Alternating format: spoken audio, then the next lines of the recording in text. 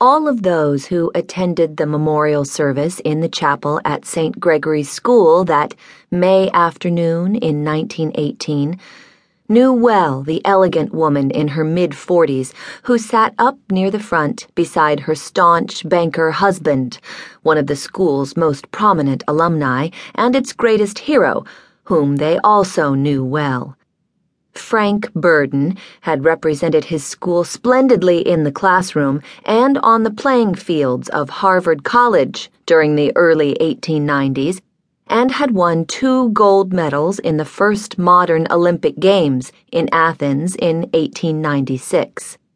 His wife, Eleanor, had become, over the past 2 decades, one of the most respected and active figures in the social and charitable life of Boston. Wife, mother, patroness of the arts, social activist. But no one came even close to guessing her secret life, or the curse she had borne daily for the past 20 years. A few were aware that it had been entirely Eleanor Burden's doing that the subject of the service, Arnold Esterhazy, this school's former teacher killed in the war, had come to St. Gregory's School in the first place. Her godfather and confidant, William James, was the only one who knew the whole story.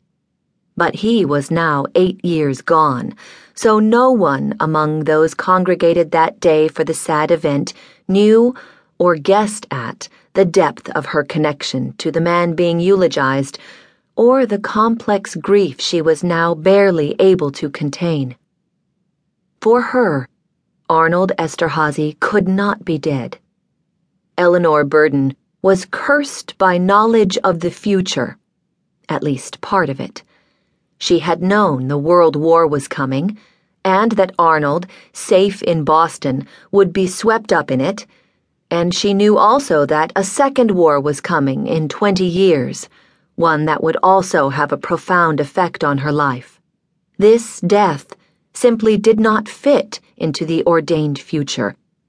And yet the word had come from the Italian front and had been verified by her friend Carl Jung, a source she trusted for thoroughness. "Killed in action," he had said. Absolutely no doubt. The news had been devastating to her, not just because she loved the man, but because this fateful turn confounded everything she had been working to promote over the past 20 years, everything for which she had made her fortune.